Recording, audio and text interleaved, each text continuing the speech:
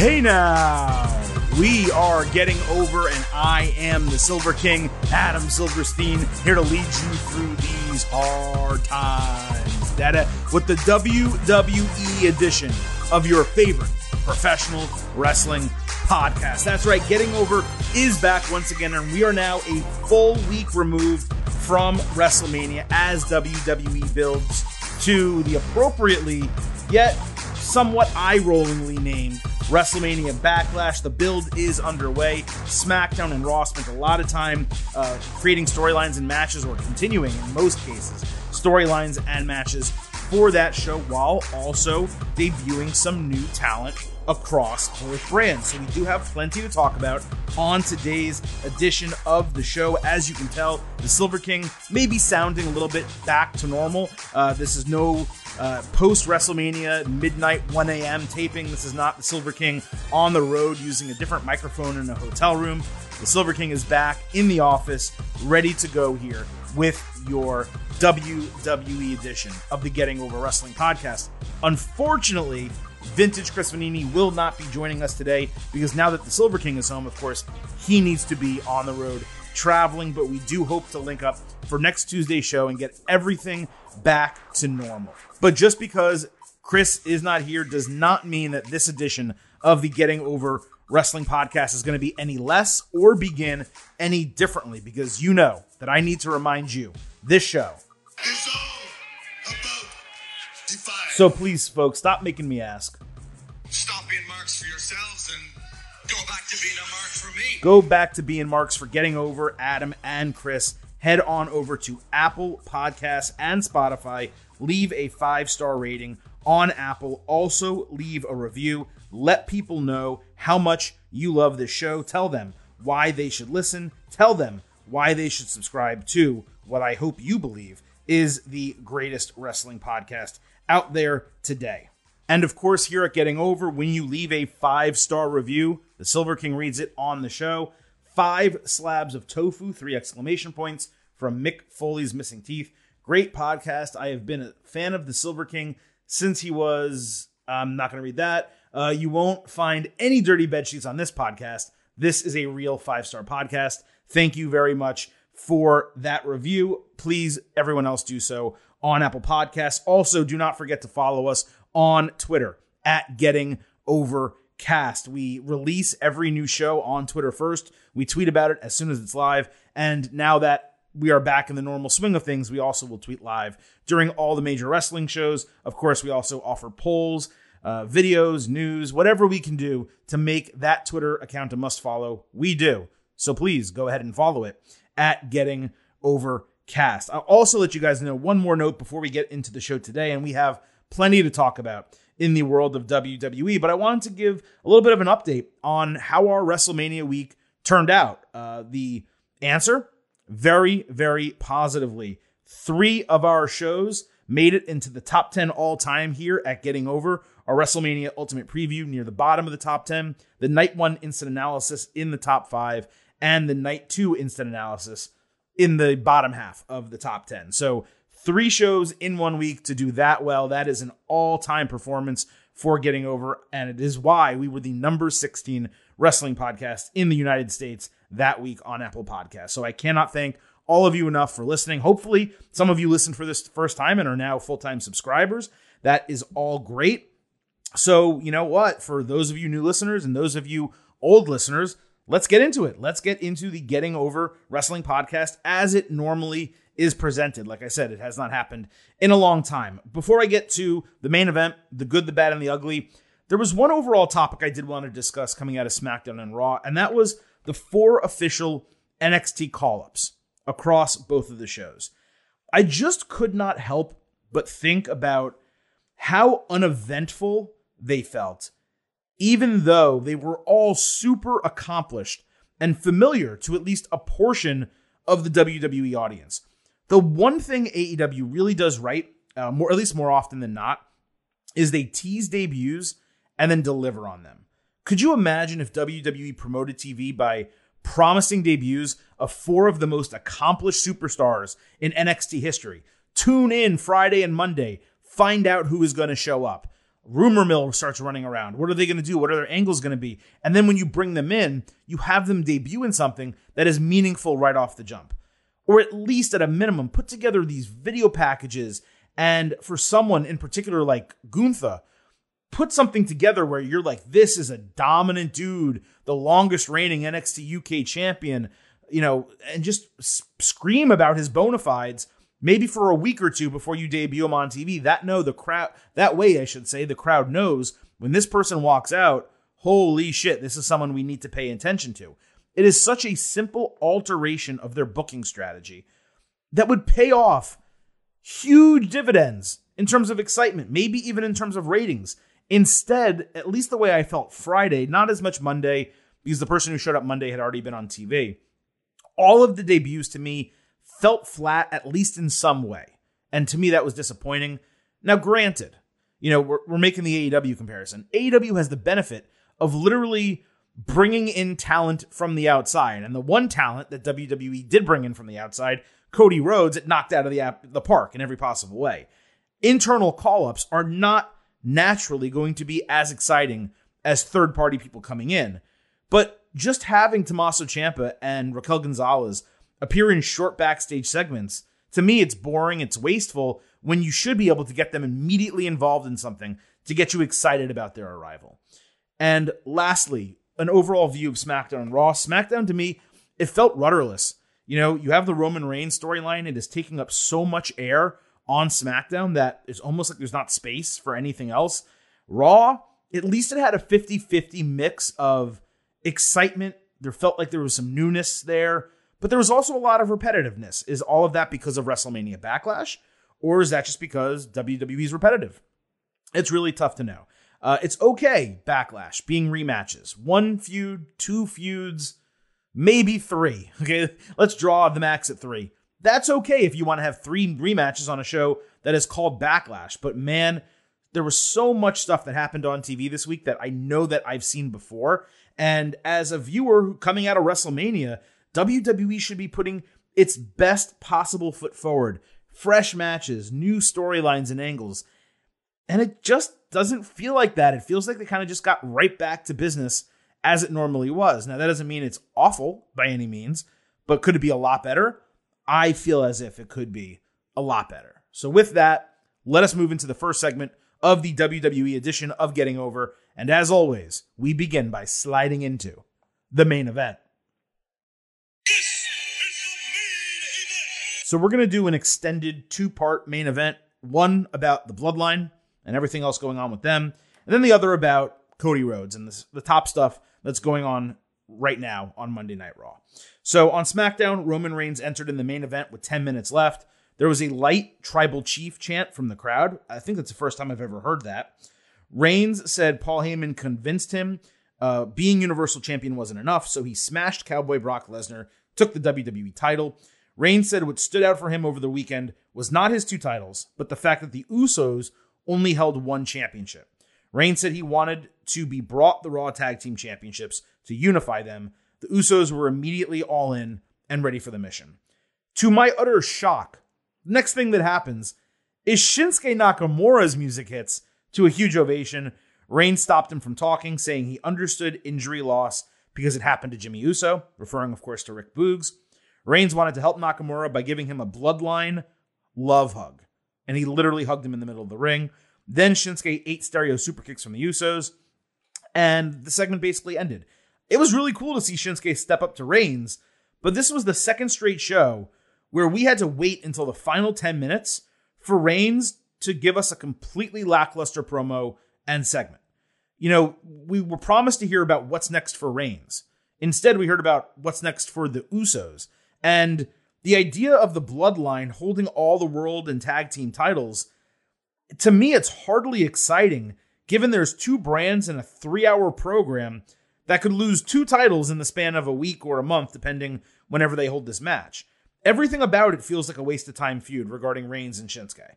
I will say this, if we get a banger Roman Nakamura match at Backlash, then it'll probably be worth it in the end. Don't forget, it seemed like we were going to get Reigns and Nakamura before the Royal Rumble when Shinsuke won that gauntlet, only for Adam Pearce to be forced into the match instead. I think we also saw them fight on Tribute for the Troops. So I'm down for this as a feud. I know it's only going to be 1 month. I know Roman Reigns is going to win. But Shinsuke Nakamura in a WWE Championship feud, that is a positive, even if it's the undisputed WWE Universal Championship feud is what I should have said. But again, for the last 2 shows on the Raw after WrestleMania and the SmackDown after WrestleMania, you're trying to do a coronation for the man who dispatched of Lesnar and is now an undisputed unified champion. It doesn't feel like a hot storyline at all. It feels like it's just completely dead at this point.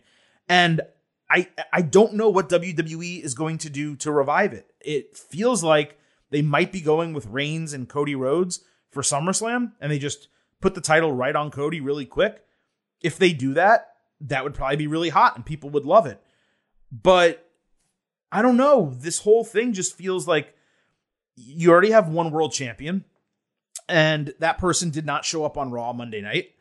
You have 2 tag team champions, 2 mid-card champions, 2 women's champions. If you unify 2 of the 4 major championship categories, then why aren't you unifying the other 2? And if you do that, then what's happening to your brand split and your roster? The whole thing to me is messy, and I really don't know where WWE is going with it. Is there a chance that it's a positive direction? Sure. Of course there is. But for me, looking at the whole thing right now, I can only be pessimistic. And it's not because I have a mentality where everything WWE does is automatically negative. I just don't see how they're going to play it out in a way that's going to make sense and create exciting television across 5 hours on 2 shows that have 2 different brands, especially if all of your champions are on SmackDown and they're not consistently crossing over to Raw. So let's move on to what happened in this storyline on Raw, which was a long tag team thing that basically ended the show. So we had RK Bro versus Alpha Academy in a non-title match.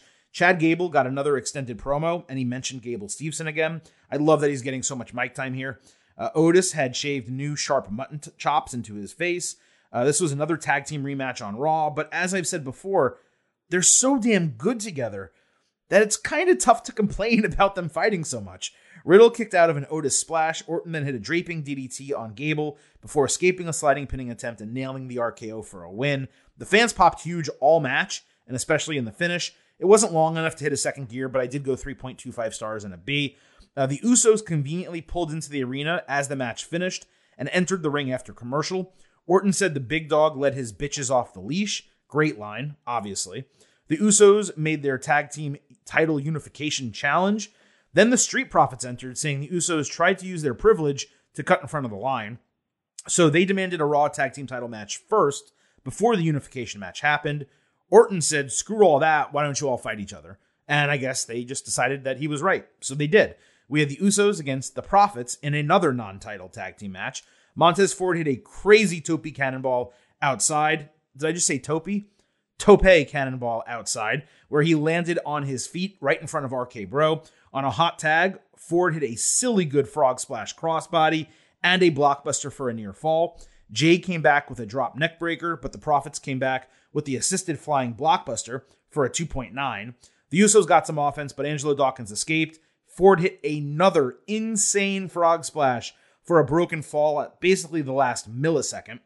Dawkins then got eliminated out of the ring, and the Usos blind tagged for the 1D and the clean 1-2-3. The Usos and RK Bro stared down before separating. Dawkins failed attacking Riddle after the bell, and Orton caught Ford with an RKO. The Usos then held all 4 titles in the air to end Raw. I had no idea why the faces, the Street Profits, attacked after the bell. Didn't make any sense, nor did I have any idea why WWE thought it was a good idea to beat a top team in the Profits, the top challengers, when the titles are presumably going to be unified in a matter of weeks. So if you're about to do that, you're going to need new challengers for the Usos week after week. The Street Profits are like your 1B to RK Bro being your 1A, and now they've already lost clean head-to-head in the main event of Raw. If they are going to go forward with the title unification, and it seems like they're going to. My only thought, seeing all 4 dudes hold up the titles at the end of Raw, was that this should main event Backlash, if it happens. If you're doing a tag team championship unification with 2 of your hottest tag teams in your company, I don't care that we're getting Ronda Rousey and Charlotte Flair again. I don't care that Shinsuke Nakamura might fight for the WWE Universal Championship, undisputed, against Roman Reigns. I don't care that Cody and Seth Rollins are going to have a rematch. The main event of the show should be the title unification. And one reason why is because what we got Monday night was easily, without question, the WWE match of the week. I went 4 stars and A-. Nothing else across SmackDown or Raw came anywhere close to this. That was a good one, yeah. So let's move to the second part of the main event. And if anyone hears a random chirp here and there on this recorded audio, I'm going to do my best to get rid of it. But there is a bird sitting right outside my window chirping every 5 to 10 seconds. So please, ignore it if you can, or if it even comes through. And I'm not going to know that, of course, until this thing is over, until the recording is over. But anyway, the second part of the main event is Cody Rhodes related. We had Miz TV with Cody Rhodes. This set up their match later on Raw. Cody's entrance got tweaked with smoke pouring down onto the stage, and then a huge pyro blast when he made his entrance. He also got a literal ton of pyro on the stage and after he hit the ring. To say it was a massive improvement from last week is a huge understatement. But Lord, I don't think anyone in WWE that I can remember, at least these days, has that much pyro. It is it is overdone. Hopefully they figure out a way to keep the general idea of this, but reduce it by 25%. I don't know. I couldn't get over how much freaking pyro this guy had. Detroit was really hot when he got to the ring with loud Cody chants the entire segment. There were even louder Dusty chants at one point. Miz properly called out the pyro, and he called Cody an egomaniac. Cody said Miz hasn't changed, calling him a reliable carny, while saying he, as in Cody, has actively changed after 6 years away. Cody called it the undisputed WWE Universal Championship belt, and Miz corrected him with title, a man of my own heart. Miz heard Seth Rollins wanted a rematch, and he didn't like Cody's chances. He was pissed that Cody overshadowed his win at WrestleMania. Cody said he actually respected The Miz and thinks that he just feels threatened by Cody being back in WWE. Cody accepted a potential Rollins rematch and called the guys wrestlers. Miz corrected him with superstars. Then Cody avoided a sneak attack. We've seen a lot of Miz TVs, over the years, and almost all of them, I would say 90%, feel run-of-the-mill. This one felt different. It did feel impactful. It was expert promo work from both guys, and obviously I loved the back and forths about WWE terminology, some of those fun things that we always talk about. So we had Cody versus The Miz, and WWE made a really smart move, I thought, promoting the match for a 9 p.m. Eastern start time. They never really do that. They did do it a couple times, I think, with Bobby Lashley, maybe once with Big E. But for the most part, they just say, in the second hour or in the main event of the show. But for them to say this match is going to start at 9 p.m., it's going to be very curious to see what the ramifications of that are. Is it something they're going to keep doing going forward? Did they do it in order to look at ratings and see, hey, did the ratings spike in those first 15 minutes at the 9 o'clock hour? Are that many people really in tune and caring about Cody? If so, that could lead to them pushing him a little bit harder than they maybe already were going to. So very interesting stuff. Bret Hart, if you remember, used to give away those 50-cent sunglasses when he came to the ring. Cody's giving kids a $30 to $50 weight belt every single match. I mean, that's certainly pretty cool. It's expensive as well. Cody also got the entire set of full pyro for his second entrance. It's just insane. Usually they only will do pyro for one of two entrances, but they gave it to him twice. That was crazy. Anyway, Rollins' music hit immediately after the bell, and he got serenaded by the crowd. Cody hit a disaster kick and a delayed front suplex. He landed poorly on a knee, so Miz locked in the figure four, and they did the old school sequence with the near submission, near pinfall, slaps, and then the figure four reversal. Cody hit the Cody Cutter and Crossroads to win in 12 minutes. This was actually one of Miz's best singles matches in a long time. Great ovation for Cody as well. I went 3.25 stars and a B. And this is exactly how you build someone. Let people wrestle, let them win, let them get serenaded by the crowd. Every single part of this that they did with Cody here completely worked. Rollins stalked Cody after the bell, and he said that Cody had every advantage at WrestleMania as a surprise opponent. Seth said now he knows what he's up against, and he challenged for Rollins versus Rhodes 2, which Cody immediately accepted. Presumably that's going to happen at WrestleMania Backlash. I must say this kind of feels unnecessary. Like perhaps there's a storyline component where all of this is going to make more sense coming out of Backlash, but it seems like a rematch for rematch's sake. And it also kind of feels like a spot where Rollins is going to get his win back and they're going to do the rubber match, maybe at Hell in a Cell in June. This is what we talked about them doing for AJ Styles and Edge. And it looks like they're probably going to do that as well. With Ronda Rousey getting a rematch that we're going to talk about in a moment with Charlotte Flair, if she wins, you have to presume Flair's going to want a rematch after that. So there's a very good chance that 3 of the 5 main event matches at WrestleMania, we're not just going to have gotten at WrestleMania, but we're going to get again at WrestleMania Backlash and possibly again in Hell in a Cell. So that's obviously not a great development, but right now, as far as I'm concerned, Cody and Rollins, they can't do any wrong, and their match was so good at WrestleMania that I would certainly be looking forward to whatever they would give us at WrestleMania Backlash. And that's the main event this week. Really not that much happened. This is what I was saying before. I wish we could have a singular topic and go talk about it for 30 minutes, but really it was just kind of WWE moving along without a real strong singular storyline to push the company forward. We thought that would come with Roman Reigns, but his entire storyline, the payoff of it, waiting basically 5 hours to hear this guy speak and talk about what's next, is he wants his cousins to win the Raw Tag Team Championships. Talk about a letdown, And that's why SmackDown and Raw this week did not necessarily get great reviews. But let's move on to the second part of this show. The good, the bad, and the ugly.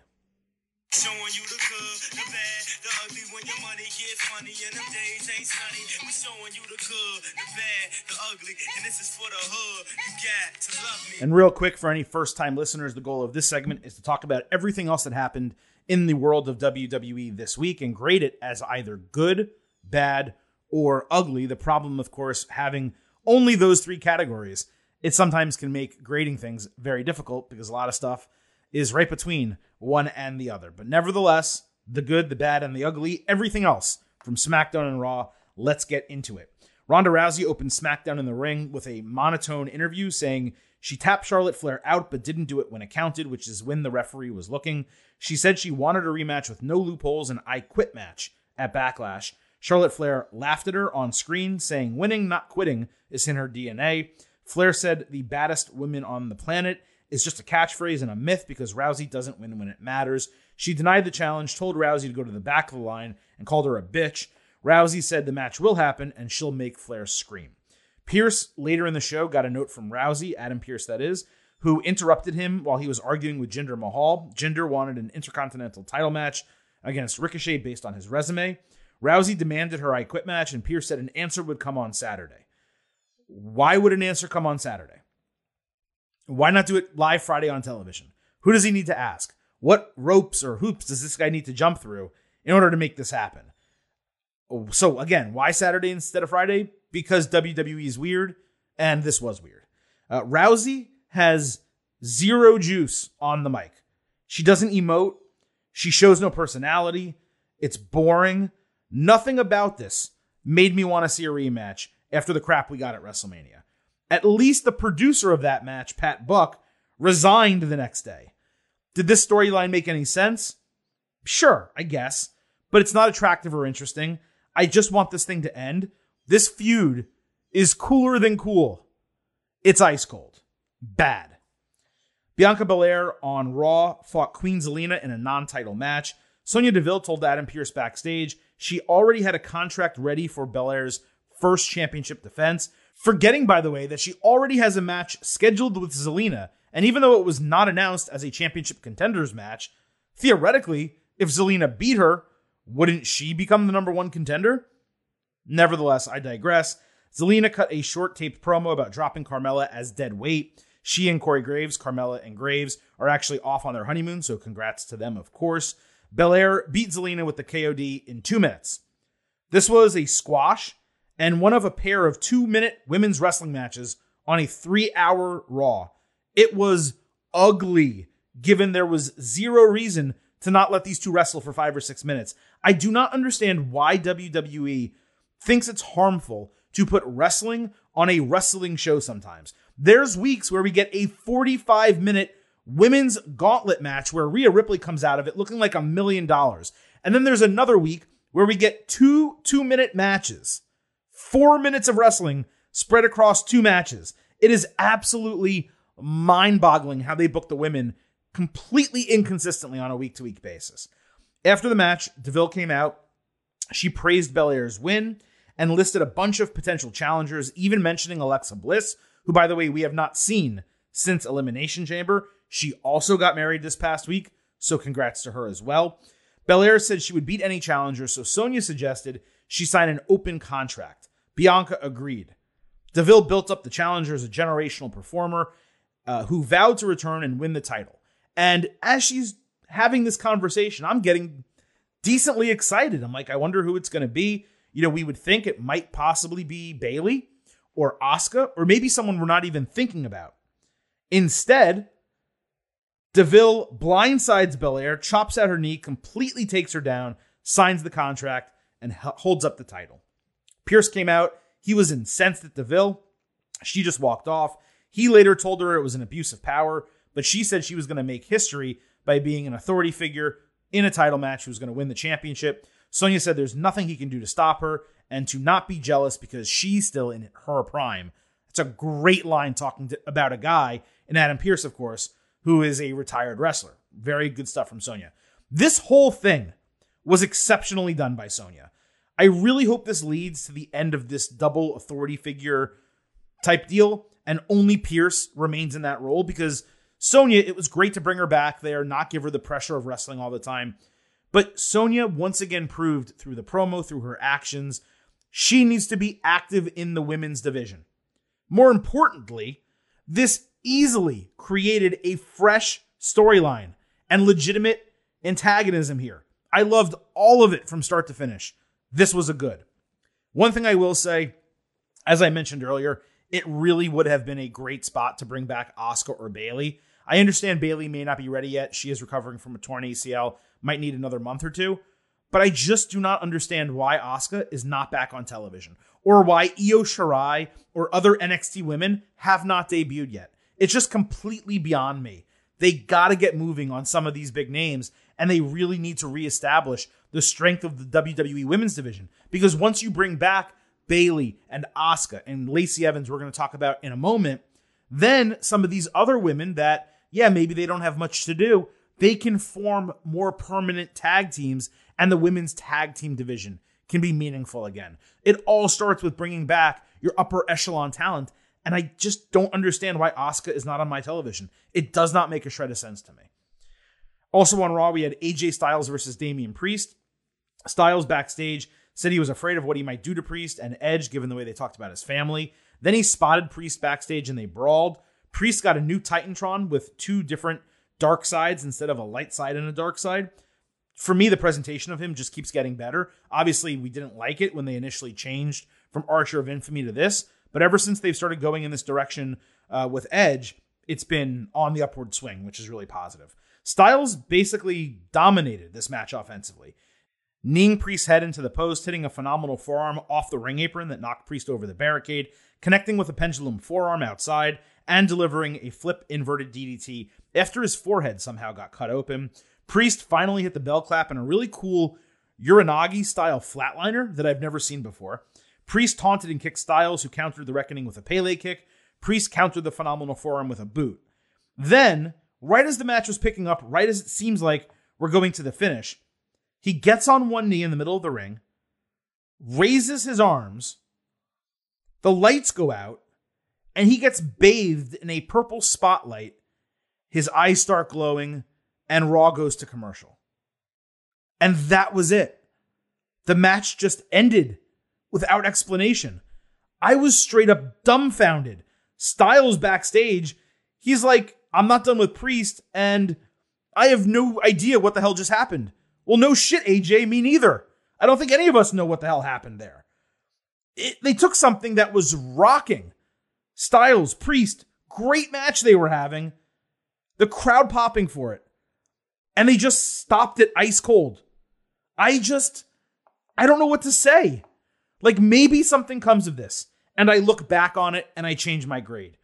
But despite 99% of this segment being good, the 1% was so bad that it absolutely has to be bad. When I first heard the idea of this group with Edge and Damian Priest and possibly 2 or 3 others whose names have been out there and I think we're going to see get added in the coming weeks, I was really excited about its potential. You guys know I love factions and stables, and Edge leading a faction like this sounds and seems super cool. But through 2 weeks so far, I can't help but feel this is dead in the water. The stupid negative reaction last week, that was not their fault. But then to follow that up with this unexplainable booking, I'm going to let them tell me the story here because that is deserved when it's a storyline involving Edge. But it's got to happen quick, and by the time it all comes around, it better make a lot of sense. Because at this point, it's got about as much chance of getting over as Orange Cassidy. Sami Zayn on SmackDown complained to Pierce that he wanted an anything goes, not everyone fights match with Johnny Knoxville. He demanded a match with the next person who walked through the door because he needed to get his respect back on SmackDown. Pierce agreed, and then, of course, Drew McIntyre opened the locker room door. Zayn wanted the next person instead, but Pierce refused, so Sami started strategizing. So we got McIntyre versus Zayn. Sami ran away. Drew caught him with an overhead belly-to-belly suplex. I think he hit it twice. Zayn tried to take a count out, but McIntyre ran him down and fireman's carried him back into the ring. Sami dodged a Claymore and then ran through the crowd for the intentional count out. The fans booed as they should, given that the booking of this match created some excitement and they wanted to see 2 of their favorite wrestlers wrestle, and I was looking forward to see it too. But here's the thing. There's maybe only one person in this entire company for whom this finish would have been acceptable. And it just so happens that person is Sami Zayn. Ultimately, I did not find it offensive, as I normally would with a forced count out in any other situation with any other challenger. But given it was Zayn, I will say bad instead of ugly. But you cannot call this good when, they take 2 guys that you're excited to have a match. They don't give you a match, and then they do a purposeful count out. It's just almost a slap in the face to your viewers where you're just like, hey, you're looking for a good wrestling match? Go screw yourself. You're not getting one tonight. We had Sasha Banks against Liv Morgan on SmackDown. Asked what she was going to do on SmackDown as a Raw superstar. Liv said she wanted to beat Sasha, and the goal was to prove that she could do it to Rhea Ripley so that Ripley would believe in her. Morgan was still wearing the leather gear, just like Ripley from their tag team. They traded some pinning combinations and counters and pumped knees. Banks did a superplex. Then Morgan locked her legs up for a very surprising 1-2-3 in 7 minutes. It was very cool. Good on Sasha for putting Liv over. And on SmackDown, I gave this a good. However, they followed this up on Raw.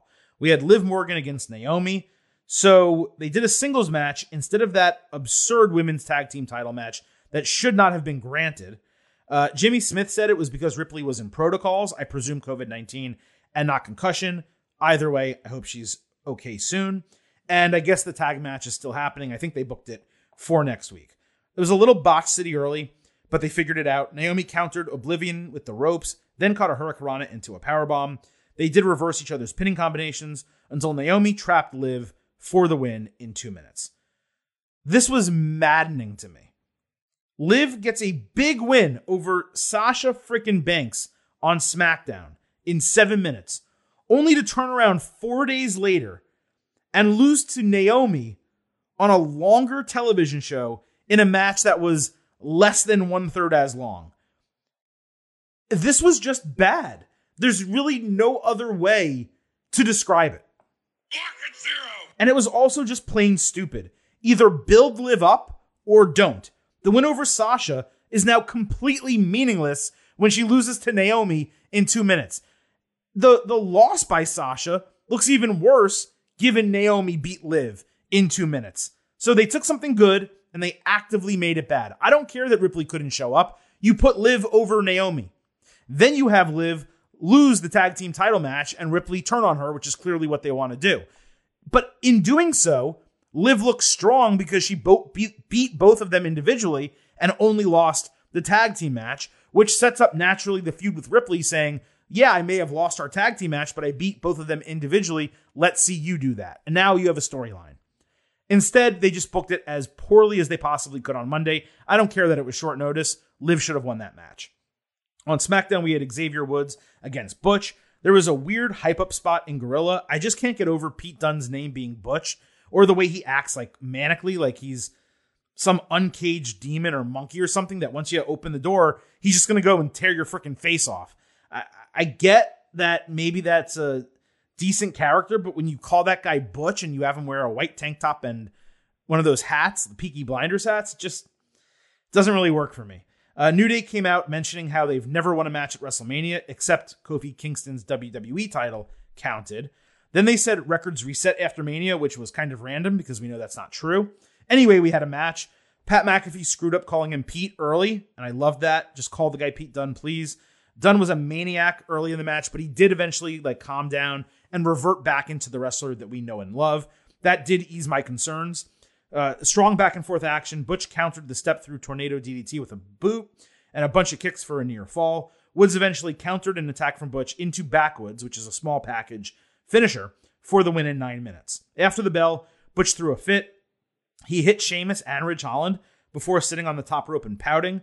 It was a solid TV match. It did make Dunne look competitive, and seeing him like that against an established veteran was a solid development. I was far less concerned about Butch after this than I was going in, but I'm still iffy on the character, and I think long-term he's only going to find success moving away from that name. But I will say, this was good. Tommaso Ciampa was welcomed to Raw. As Tommaso Ciampa, holy shit, they kept the guy's name, at least for now. Ezekiel came up to introduce himself, and Kevin Owens immediately called him out again. Ciampa purposely bought into the gaslighting, and Owens got pissed. KO later interrupted Pierce and DeVille to say he wanted to prove that Ezekiel was Elias. They swore he wasn't. Owens didn't believe them, so he demanded a library card. They said they didn't have one. So then he demanded WWE pay for a lie detector test that KO gets to administer next week on Raw. They agreed, and KO was actually pleased. All parts of this were hysterical. We've seen stories like this before with Mr. America and stuff in WWE, but the execution from everyone involved, everyone that Owens has spoken to about Ezekiel, playing right into it, and Owens being out on this island as the only person who doesn't believe what the case that's being presented to him, it's so damn funny. And of course, as you can tell, I think this entire thing was good. I do wish they debuted Ciampa in a match. And what's really funny is of all the name changes that WWE's made, and we're going to talk about one coming up right now, the one guy where they could have changed his name and just called him Ciampa, it would have worked. Like, Tommaso is actually unnecessary. I'm not trying to do like a monkey's paw thing where I say something and then, there's an unintended consequence. WWE taking his first name or only calling him Tommaso, which would be even worse, of course.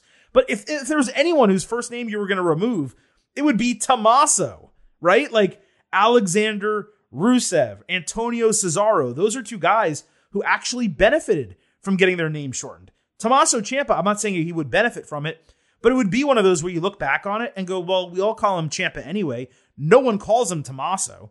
So if they did take away the first name, it actually would have been okay. But they didn't. Whatever. Tommaso Ciampa's on the main roster. I'm happy for him to get this opportunity. I know for a while he said he thought it would never happen. He didn't want it to happen. As long as they keep him as Ciampa, I think he's going to have success. And I'm truly backing him and behind him. And I just hope that they don't do some weird shit with Tommaso Ciampa. That's the best thing I can say. Austin Theory backstage on Raw told Pierce and DeVille Mr. McMahon said he deserved the United States Championship shot. He also said they decided Austin wasn't a good name and he should only be called Theory. So here I am, glad that Tommaso Ciampa is staying around and they're pulling Austin from Theory. Now, I'm mixed on this because they kind of made it seem like it was literally because of Steve Austin and Vince hating that name. So if that's the case, that's actually genuinely kind of funny and good. And it is something that was referenced when they first started doing segments together, Theory and McMahon. But a better move would have been to change his first name to Adam or Alex or anything else with an A, because it makes no sense for WWE to shorten a name into something that is basically unsearchable and a direct reference to a thing other than a wrestler. So let's go back. Cesaro, Rusev, Sheamus, spelled the way Sheamus is spelled. All of those make sense. When you Google those things, they all immediately show up as the wrestlers themselves. But Riddle, Theory, and Veer, these are just general terms. It's so incredibly stupid. Plus, Austin Theory, or an altered version, is a damn good name. Steve Austin, John Cena, Randy Orton. It's right along that style. There's a reason why Triple H didn't actually change his name to Game. Imagine if Triple H, Game with a pedigree, Game off the top rope, Game, your new WWE champion. No, it was Triple H. It was a nickname, The Game, right? So calling this guy Theory, it's just another in the line of dumbfounding changes. I will give WWE credit for the reasoning behind it. I'm going to say bad here just because I don't like the name, so how can I go ahead and give it good? But it's also kind of 50-50. It's right in the middle there. It's not really something that even really needs to be graded. Ludwig Kaiser, formerly known as Marcel Barthel, debuted on SmackDown introducing Gunther, the Ring General. There was very little reaction, but Michael Cole put him over in a major way. We got Gunther versus Joe Alonzo, a jobber. Gunther chopped his ass twice, hit a huge boot, and just destroyed Alonzo. Finally, a light Walter chant started, which I thought was very funny. Pat McAfee said it was a Gunther chant. Of course, it was not. Gunther hit a huge powerbomb for the win. I'd bet that Walter has never been in a crowd as large as this one and received a lighter reception. And that's not his fault. He's the type of guy who should be debuted with vignettes showing his dominance and telling his story. And even though I love the idea of him squashing jobbers, and that's something that should happen, I would have initially debuted him against a low-card guy that's recognizable, where he could beat them, a Drew Gulak, let's say, or even, I hate to say Apollo Crews, but he's back in that low-card zone based on what happened with Omos, or someone along those lines where he can beat them and you immediately say, holy crap, this guy is for real, right? Especially when they are telling the Ring General name, when they're giving him the nickname that he's long had. What's behind that? Why is he the Ring General? Why is this guy Ludwig out here introducing him? Who is he? Is he a tag team partner? Is he a manager? This whole thing for me just did not hit right. I mean, Walter is on the fucking main roster. It is wild that we have Walter on the main roster. This guy is amazing, but this was lackluster. So while I'm super excited about the call-up, I'm going to give this a provisional good. I need to see much more. And as far as Marcel Barthel's name, it is a downgrade, but it is not noticeably poor by any means. I'm totally fine with it. Raquel Gonzalez, speaking of name changes, is now known as Raquel Rodriguez. She debuted backstage, saying the SmackDown women's locker room is impressive, but has never seen anything like her. Los Lotharios welcomed her and wanted a kiss. She straight up denied them. Now, why did they change this name? I really do not know. I presume there's a trademark issue with it. It's a relatively minor change, so it's nothing that I hate. Rodriguez, Gonzalez, I'm not trying to say that they're interchangeable necessarily, but from an English speaker, they're very similar in terms of last names. What's so strange about this name change for Raquel Gonzalez, Raquel Rodriguez, is when she debuted in NXT, well, first of all, her real name is Victoria Gonzalez, and her father, Rick Gonzalez, was a wrestler, also at times nicknamed Speedy Gonzalez. Very, very uncreative, by the way, name, given Speedy Gonzalez actually existed as a cartoon, but I digress. So when she was doing her NXT name, they told her, they're like, you can keep Gonzalez, but we have a problem with Victoria just because there's been so many Victorias in WWE. We'd like you to change it. So she goes ahead and picks Raquel. And that's totally fine. Raquel Gonzalez, great wrestling name, totally fine. Now she gets called up to the main roster, and I presume that Raquel Gonzalez was a trademark issue. If it wasn't, they basically made her change Gonzalez to Rodriguez, getting rid of the family lineage, just like they have Braun Breaker out here not being Braun Steiner when it's obvious. Meanwhile, Dominic Mysterio is allowed to be Dominic Mysterio, I presume just because he's with Rey all the time. So I'm looking at this and I'm like, why would you do this? What was wrong with Raquel Gonzalez that she couldn't keep that name? It seems like a change for change's sake. But again, Raquel Rodriguez, Roman Reigns, like the alliteration, nothing wrong with it whatsoever. It's not going to affect her career. It just seems like something that was really unnecessary given her father and the fact that she wanted to honor her father. Nevertheless, the introduction of Raquel, it wasn't bad. It was good. There just wasn't much to it because all it was a backstage segment. We had Happy Talk on SmackDown. Happy Corbin was depressed at losing to McIntyre, saying the loss was on Madcap Moss, who made the weekend all about himself by winning the Andre the Giant Memorial Battle Royal. Fans actually chanted for Moss. Corbin said his place was to make jokes. Moss told 2 jokes. Corbin said they were terrible. He demanded a funny one, saying that Moss's job depended on it. So Moss made fun of Corbin, and they had an extended brawl with Moss winning and destroying the set. Don't get me wrong. This was not good in the traditional sense, right? And it got a very light reaction. But I don't know. Like, maybe it's the hope it instilled in me that the characters will change, or at least Moss's character will change, and these stupid gimmicks will finally end. I don't know, but I wrote down good here. And maybe in the moment I just liked it. I'm going to stick with it. Sue me. This was good. For an individual one-off segment, it was good. On Raw, we had the VIP lounge with Omos. Bobby Lashley came out before the segment even began. Lashley put over Omos's power, then said MVP stabbed him in the back and he deserved an explanation. Omos came out with MVP in the biggest blue suit I have ever seen before. I think he also may have gotten a remix theme. I haven't heard his theme that many times, but it sounded different. MVP said Lashley was floundering in WWE before he saved him. He even threw out like a little bit of an insult at Lio Rush. He said he saved Lashley, making him the Almighty and the WWE Champion. These are all facts, by the way, we should point out. MVP then said Lashley basically cast him aside, and all Lashley had to say was that MVP came back for a farewell tour and not really to help Lashley. The focus then turned to Omos, with MVP saying Lashley wouldn't survive again. Lashley said he would chop down Omos again and then come for MVP. This definitely could have been worse. Lashley is still not a good promo, but he's made some improvements. For a mid-card feud, it's perfectly fine. I will say, though, that MVP is the babyface to me here. He's 1,000% right to be pissed off that he came in, saved this guy's career, helped him to become WWE champion, helped him retain the WWE championship, and then Lashley just casts him aside, doesn't bring him back to Raw, doesn't have him with him at WrestleMania, and just says, I don't need you. And yeah, Omos is sitting here, so why wouldn't MVP take his side? So yeah, I bought into the entire thing. I thought it was good for a mid-card feud, and I'm not exactly sure yet what's going to happen at WrestleMania Backlash, but I am curious. Michael Cole on SmackDown announced the return of Lacey Evans, saying she had to overcome adversity and wanted to tell her story.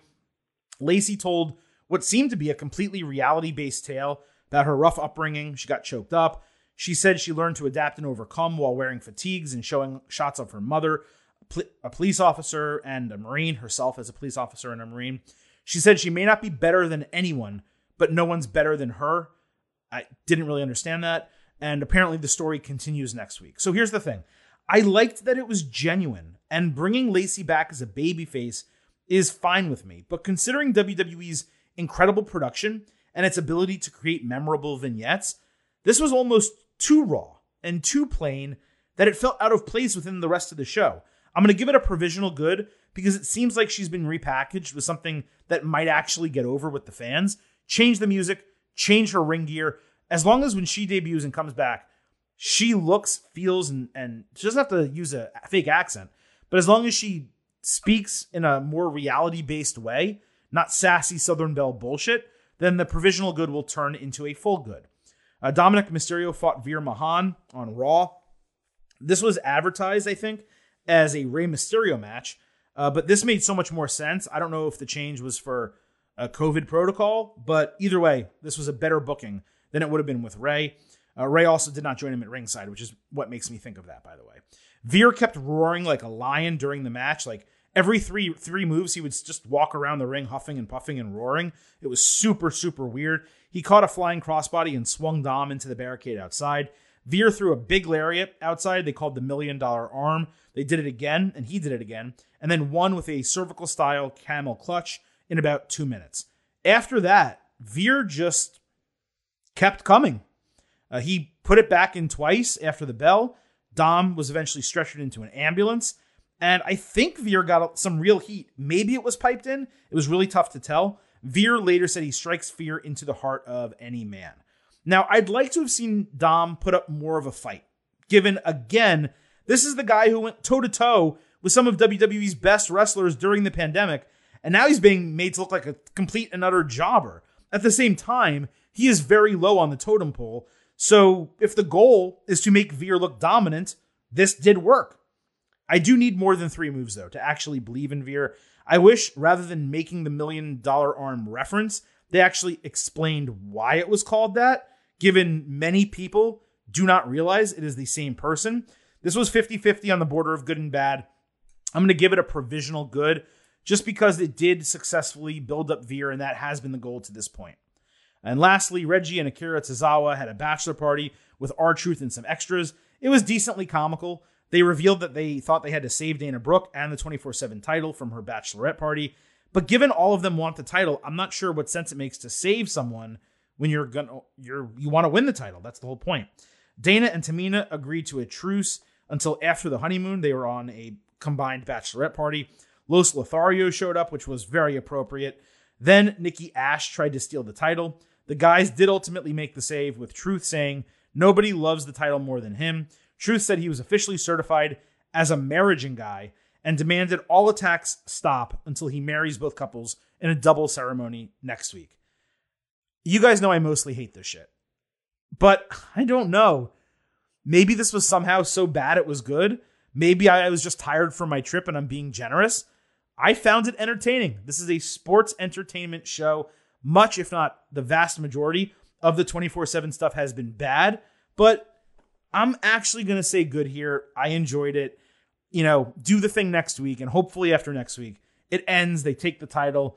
They lose it at sea on their honeymoon, and we just all move on into something better in our lives. Because this should not be taking up 4 to 5 minutes on TV, while the women in 2 combined matches get 4 minutes. These are things that should never happen on WWE TV, especially on a 3-hour edition of Raw. But that is it this week. Speaking of editions, the WWE edition of the Getting Over Wrestling podcast is now closed. I appreciate all of you listening to this show, listening to all of our episodes during WrestleMania week. We will be back Thursday this week with our normal AEW and NXT episode. And there should be a lot to talk about because, first of all, AEW apparently put on a fantastic Rampage, which I badly need to see, and I will see it certainly before Dynamite.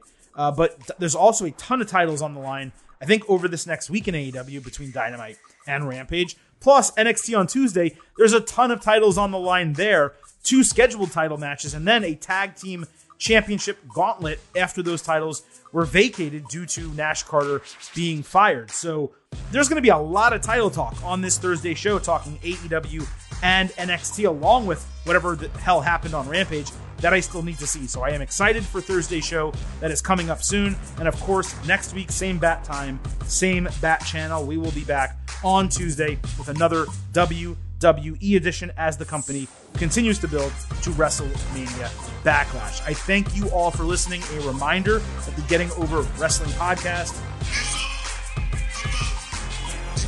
So leave those 5-star ratings on Apple Podcasts and Spotify. On Apple, also leave a 5-star review. We will read those on the show every single time a new one is left. And please do not forget to follow us on Twitter at GettingOverCast. That is it. The Silver King is exhausted from his trip, so I am going to leave you with 3 final words. Bye for now.